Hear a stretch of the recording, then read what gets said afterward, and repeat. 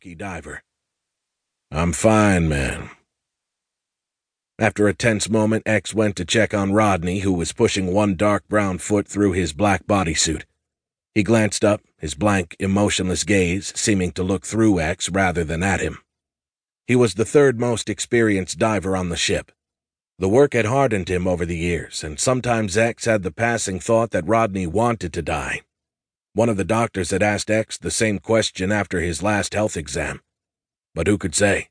Deep down, all hell divers must have at least some hint of a death wish. "Listen up, everyone," X said. "I just came from command. Captain Ash said the skies look good. No sign of electrical storms over the drop zone." "What's on the list this time?" Rodney asked. "Nuclear fuel cells. That's it. The captain was very clear." "Man, what happened to searching for other shit?" Will said.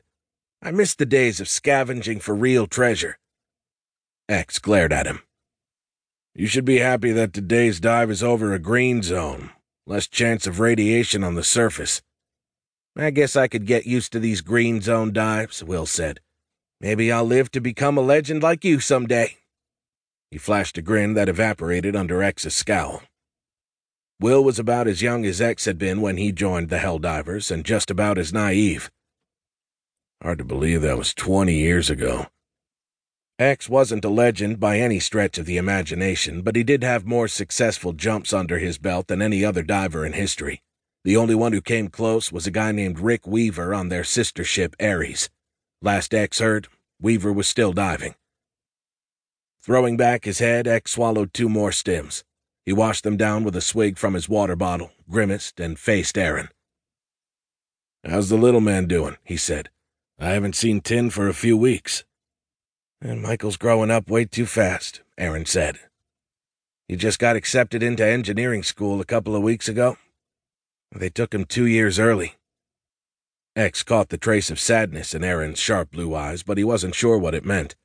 Was it because he hadn't made an effort to see Tin lately, or because Tin had decided to become an engineer instead of a helldiver? "Well, you didn't think he would want to follow in your footsteps, did you?" X asked. "Oh, hell no," Aaron said, his blonde eyebrows scrunched together. "Would never want this life for my boy." "Can't say as I blame you."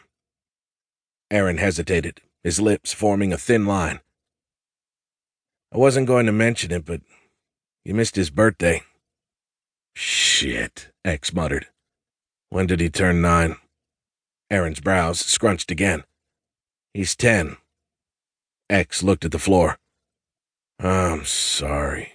I'll make it up to him after we get back." Aaron shut his locker. "I won't hold my breath." There was nothing else to say, really.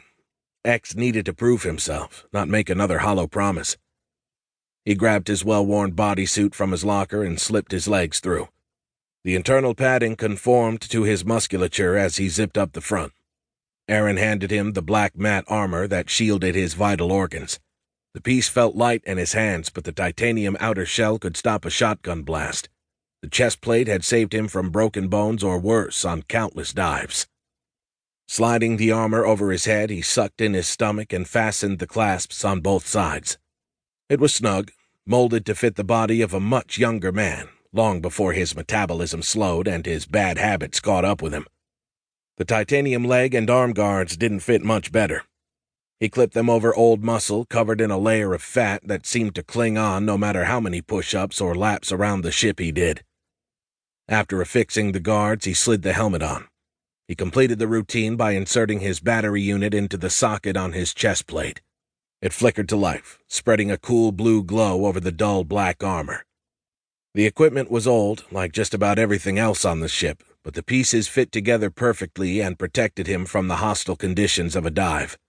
"Tubes are ready," a voice yelled from inside X's launch tube. Ty, the team's technician, climbed out, wiping grease onto his yellow jumpsuit. He chomped nervously on a calorie-infused herb stick. No matter how many of the damn things Ty ate, he stayed thin as a whippet.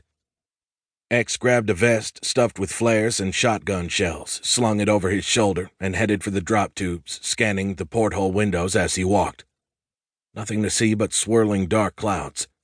The divers from Team Angel made room as X and his men reached their tubes. Rodney and Will hurried over.